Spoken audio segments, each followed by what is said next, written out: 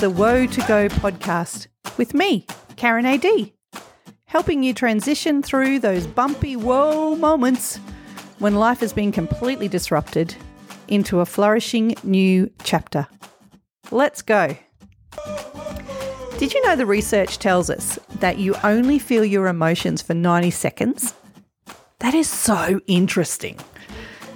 We know from studies on the brain that when we react to something or someone in our environment, the whole chemical process in our brain takes 90 seconds to work through. The tricky part is, after we've felt that emotion for 90 seconds, we can get caught up in like a loop where we keep feeling that emotion over and over and over again. And this is the thing. It turns out that that loop is our choice. Okay, so this terrible, very bad, no good, excruciatingly painful thing has happened in your life. It's taken you by surprise. It's hit you up the side of the head and you have been feeling all the feelings. You've barely been coping. You're trying desperately to find a way to process the shock, the sadness, the fear, and the grief. Maybe you're angry. Maybe you've completely shut down. Maybe you've dissociated from it. Or you're floating down that river in Africa, denial. Honestly, whatever life disruption that you're going through, it's good and healthy to process how you're feeling.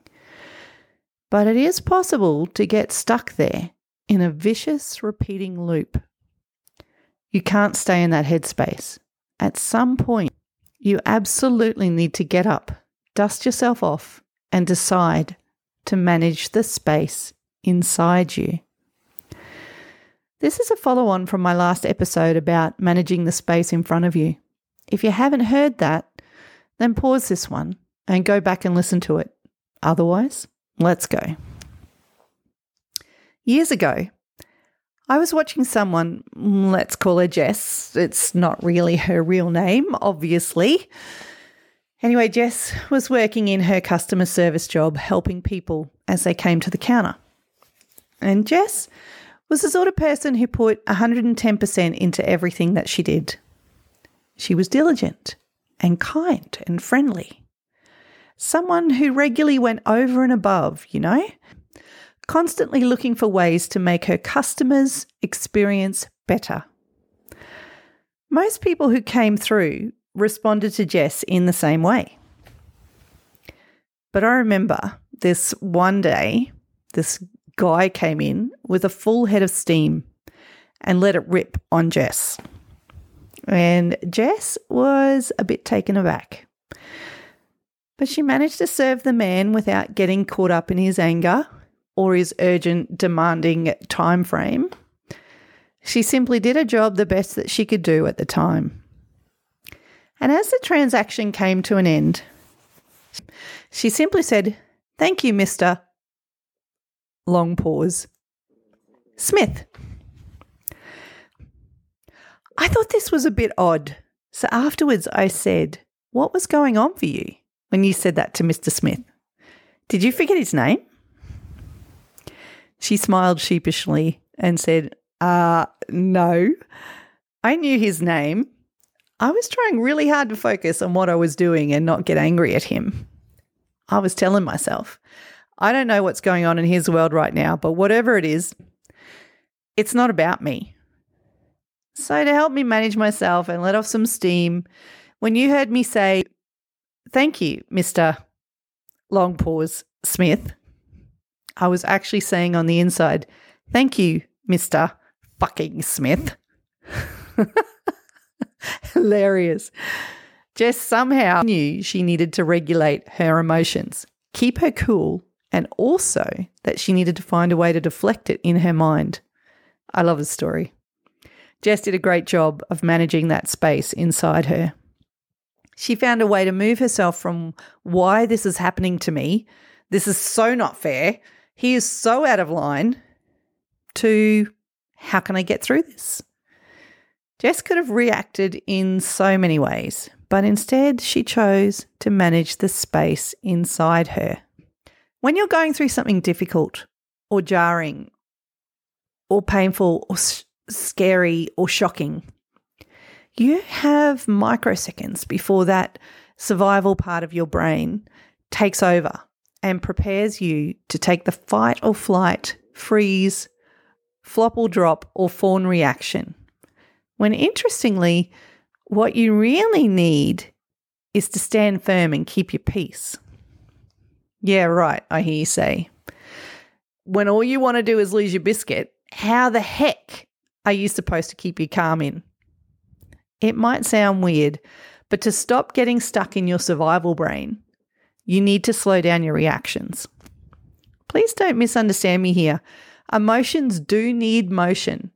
They should be processed and they have a purpose. And processing them is actually good and healthy and right. What I'm actually saying is it can really help you cope and stay in the thinking part of your brain by regulating yourself. I'm talking about tuning into yourself and dialing your reactions down.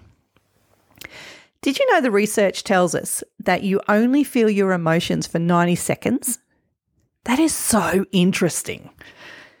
We know from studies on the brain that when we react to something or someone in our environment, the whole chemical process in our brain takes 90 seconds to work through. The tricky part is, after we've felt that emotion for 90 seconds, we can get caught up in like a loop where we keep feeling that emotion over and over and over again. And this is the thing. It turns out that that loop is our choice. It's on us. We are literally choosing to stay happy or mad or sad or whatever the emotion is. This is good news actually, because we can choose to not react, to not get caught up in the loop. We can choose to keep our calm in and stand firm.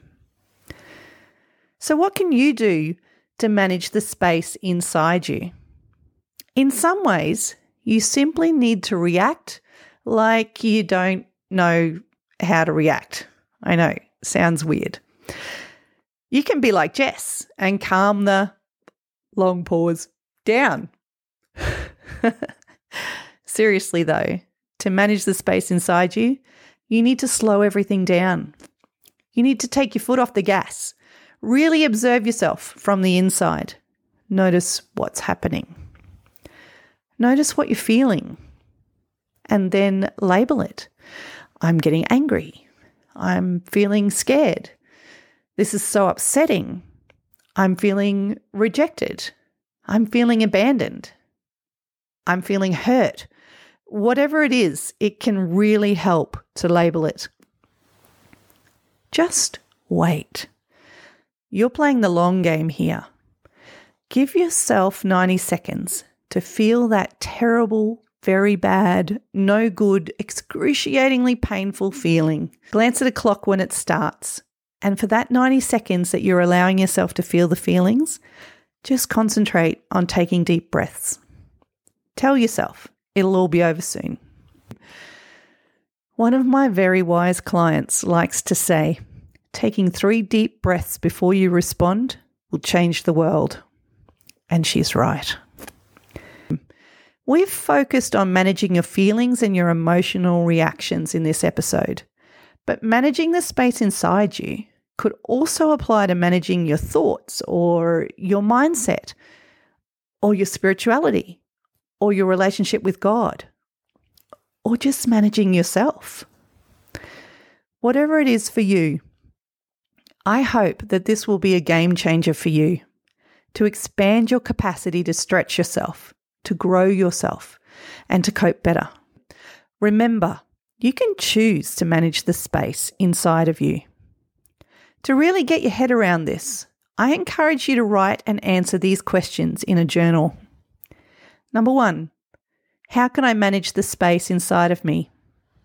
Number 2, how can I move from why is this happening to how can I get through this? Number 3, reflect on a time you felt an uncomfortable emotion. Write down what happened. paying particular attention to how you reacted. Observe in your mind's eye what was going on inside of you. See if you can label the feelings. Imagine yourself pausing and taking some deep breaths and write down how that would have changed things. If this is something you struggle with, then my friend, I have to say, it's time to call in reinforcements. Podcasts and journaling exercises help, but sometimes you need more. You may need to go and sort yourself out by talking to a therapist or a coach. The beauty of it is you get to choose. I've popped these questions into the show notes for today. That brings us to the end of this Woe to Go episode. Thank you so much for being here. You are awesome. Hey, if you're open-minded, I would love to know what your takeaways from today were. Tag me or DM me on Instagram at The Counselling Studio. That's counselling with 2 L's. Until next time, remember, you absolutely can shift your woe moments into stepping stones towards a flourishing new chapter.